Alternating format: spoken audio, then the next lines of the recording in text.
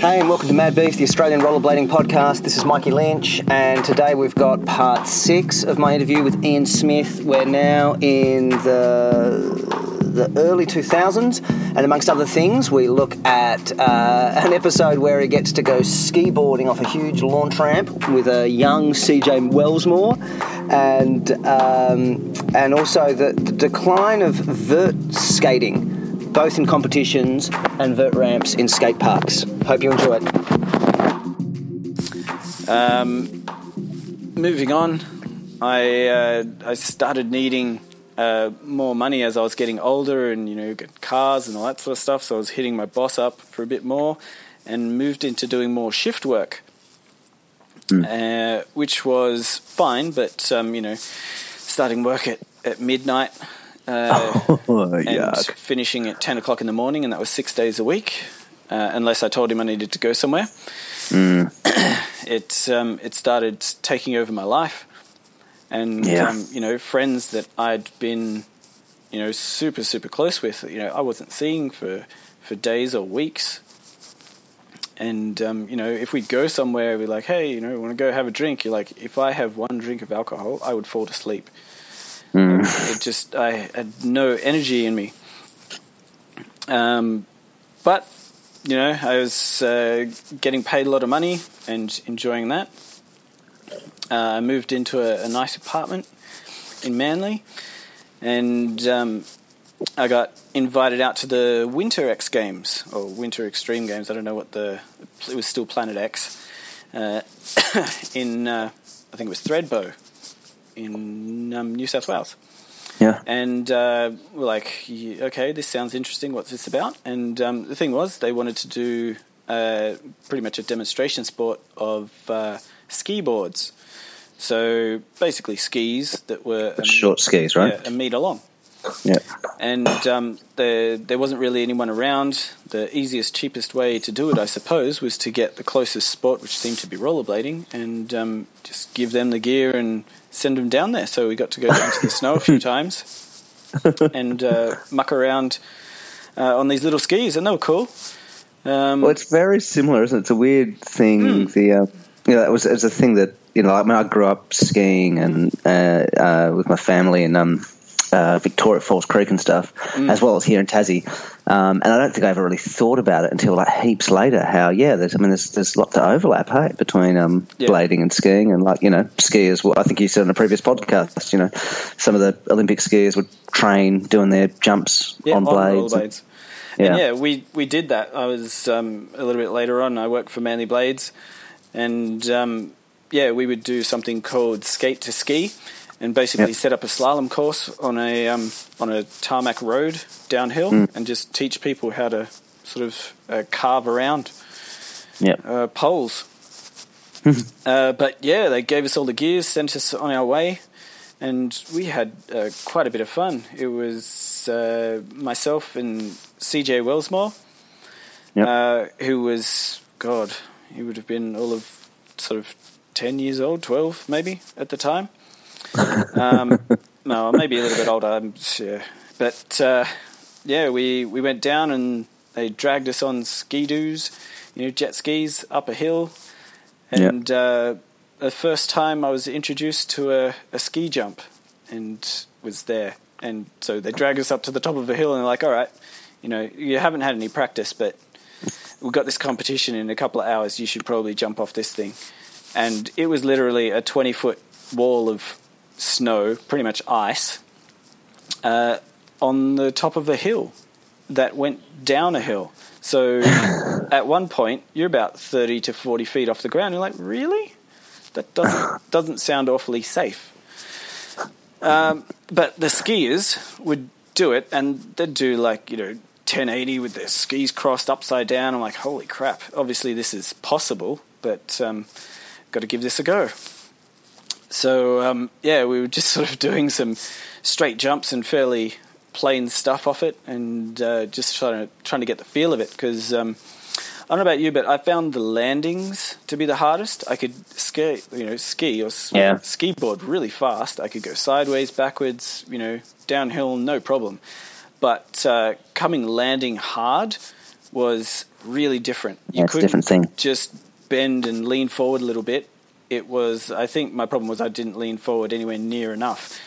But anyway, they threw us down this hill. Time came to do the demo. And, I thought, first time, might as well do this. And I tried a Misty Flip. And it was huge. I was, definitely never been that high off the ground in that sort of situation before. And were there mega ramps as part of the time over in Woodward and stuff? Did they have that kind of thing there then? Nope. Or was this kind of really your first mega ramp equivalent, really, I guess? Yeah, no, they didn't have that in Woodward. There was, no. I don't know if there was such a thing. That was really at a the thing time. yet, yeah. Yeah, so this was the first time it was a real big jump. Yeah. Yeah, the closest thing you could liken it to is like, getting rollerblades going as fast as you can and then going off a motocross jump. Yeah. And you're like, it just doesn't seem right. Like you're in the air for so long. And but that wasn't the problem. The air was fine. It was the landing that hurt. So, I got to find out what it's like to slide for about 100 meters down a hill on your back. And because, in the snow, it's cold, sure, but when you're exercising, all that sort of stuff, which we were doing, you get warm, so you end up in a T-shirt. And, falling like that on your back, I lost a lot of skin that day. And day 2 was slope style, which is basically just like a skate park except 5 times bigger, and all on the side of a hill. But it was a bit warmer that day. It was sleeting, which, even though it was warmer, felt much, much colder. I think my entire head was numb at one stage. I couldn't talk. The coldest I've ever been in my life. And, but it was an experience. It was cool. And I didn't go so amazingly well, but CJ went all right. And we came away from it with a free pair of ski boards and some ski boots and jackets and pants and stuff. So it was different. I'll give it that. Yeah. But not long after that, got picked up by Smith Sunglasses. So started getting free sunnies, which was cool. And I thought the name was a little bit different, being, my namesake. It was nice. We had Extreme World, which was a set of demonstrations at Dreamworld, where they set up a vert ramp right next to the Tower of Terror. And we had to stop while the tower was going. But we did a couple of weeks of demonstrations out there on the Gold Coast. Some of my fondest demo memories out there. Yeah, with Manuel Bilaris. Yeah. Was doing those with us. Had a bunch of skateboarders. Mick Mulhall. Yep. Someone who I will always consider a friend. My brother, Rob Smith on BMX. Was doing some of them. It was cool, but that was through the Shapes thing still. And Matt Soleno doing some of those. But Matt was busy also because he was now on the Pepsi Max team. And probably through the same sort of set of, hey, here's someone I know, I was the backup for Matt on that one. Funny enough, Matt never seemed to fall over, so they never ended up calling me to come out and do any demos for them. But it was nice to have it on the resume. We did some demos for Coca-Cola. And at the end of, I think we're moving into 2000, we had the Planet X Games in Melbourne. And that was one of the coolest Planet X Games comps there was.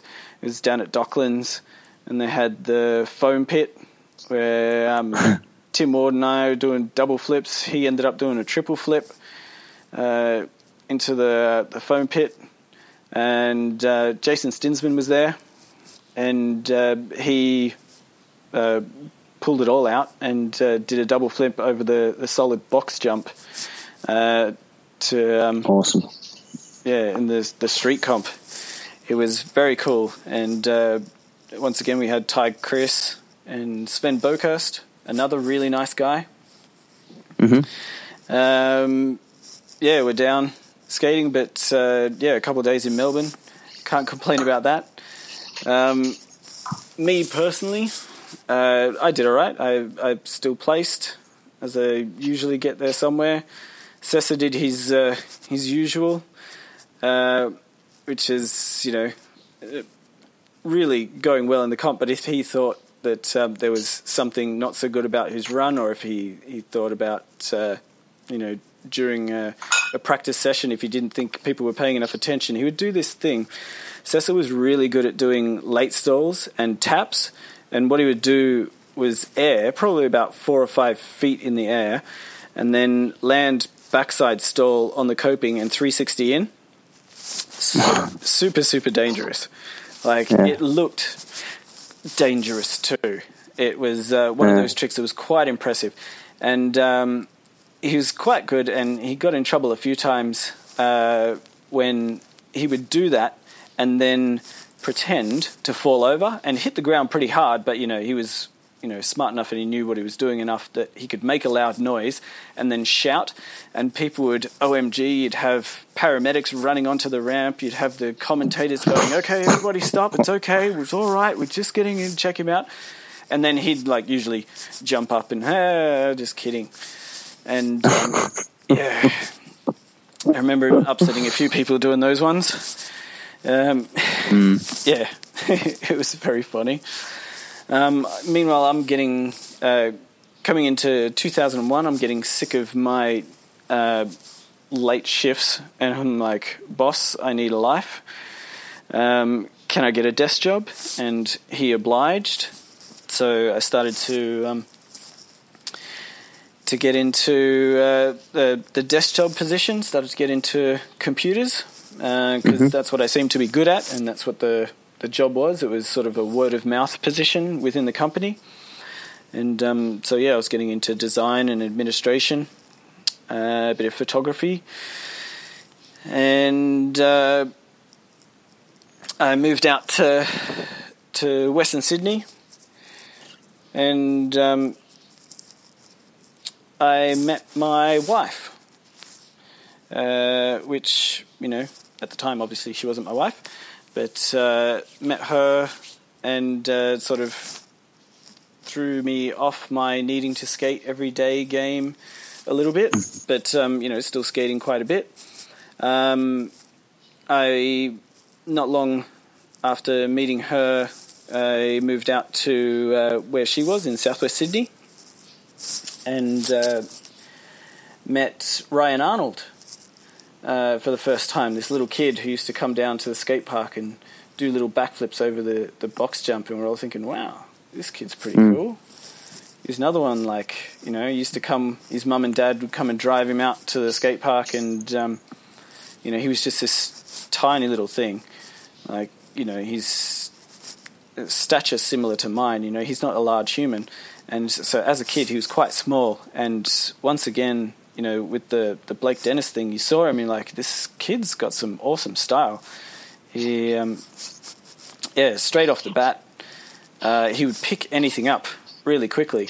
Started, became friends with his parents and started driving him to and from the skate park, because he was living kind of near where I was.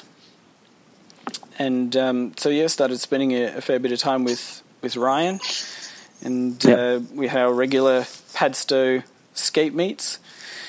And I remember about halfway through the year, we got the usual, I think it was a letter in the mail at the time, or an email, about the new Planet X games. And this year, there was some people from Japan coming. I'm like, oh, this sounds cool.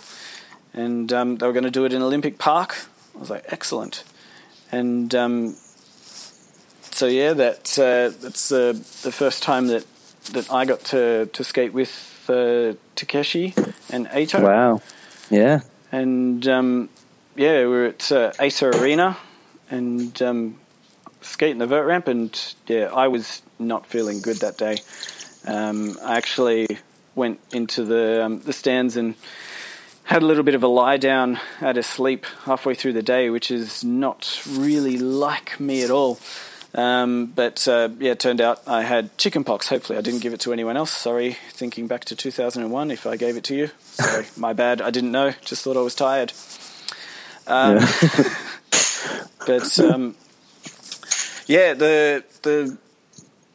the problem was that they started doing less of the emphasis on the vert for us. So the vert competition ended up being they were pushing for the jam format thing, and 20-minute jam format, and we'll have a commentator out there, and then the judges will decide afterwards. Whereas the street, went for like the whole day or whole 2 days, and everybody got their individual time and all that sort of stuff, and like it's not really fair. What's going on there? And I mean, I was skating street, but street wasn't my forte. I was all right, but I was definitely the vert was where I was better, and we started to see this in lots of competitions. People were trying to push the vert to like a jam format. I think initially because there was less interest, you'd have a street competition with 40 people wanting to enter it, whereas the vert had half a dozen. And so this is partly just the particular kind of barrier to entry for vert skating is higher than street skating. Do you think that's what was happening there? Or do you think it was just a whole bunch of factors, including what was in videos and a whole bunch of things? Yeah, I don't want to say anything about vert and its difficulty compared to street, because they've both got definite hurdles that are to be crossed before you get to a competitive level. But the coverage that we were getting was far less, and obviously the emphasis, and you seeing it in the magazines and all that sort of stuff. We were getting coverage, but it just wasn't the same. Yep. And it was just getting a bit sad. 2002, moving into that, I was doing lots of advertising jobs. I remember doing a job for Nokia, for Philips, doing, wearing a bodysuit, and for a watch commercial where I had to do some flips over a watch hand that was virtually coming towards me. Lots of those sorts of things popping up. People were still hanging on to the rollerblade fanaticism. Yep. But we were noticing that the adults weren't really giving us competitions, so people started making their own stuff. We had things like 8-Wheel War. This is obviously, I'm talking about Sydney because that's where I was, Sydney, Australia. But we had 8-Wheel War. You had East Sydney Battling Comp. Have You Got Style? All these, they were street comps because they were the easiest to do. You could do them, with, hey, we'll give away a backpack of stuff at the end of the day and you don't need insurance. You just show up and we're just going to skate together sort of thing. Yep. I think that also made it a lot easier than, to do a skate comp on a vert ramp was much harder because they were usually not public. Or, if you start doing that sort of thing in public, people start, asking questions. Yep. But, there was a lot more stuff like that. The skate park that I was used to work at had reopened and closed again, unfortunately. Sad. Yeah, look, it was just getting where people were having trouble keeping the doors open. But there was still plenty of interest around. You had places like Alive Skate in Western Sydney, Narellan, who had a skate park out the back. They were like an indoor sports place, so you do netball and volleyball and that sort of stuff. And they had some ramps out the back, and they were really cool. They would host competitions, and we did demos and things out there.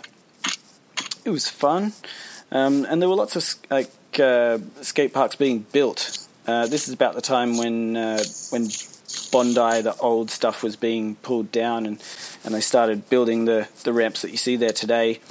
And Belconnen was reshaped into what it is today, pulling down the old vert ramps and replacing them with street courses and bowls.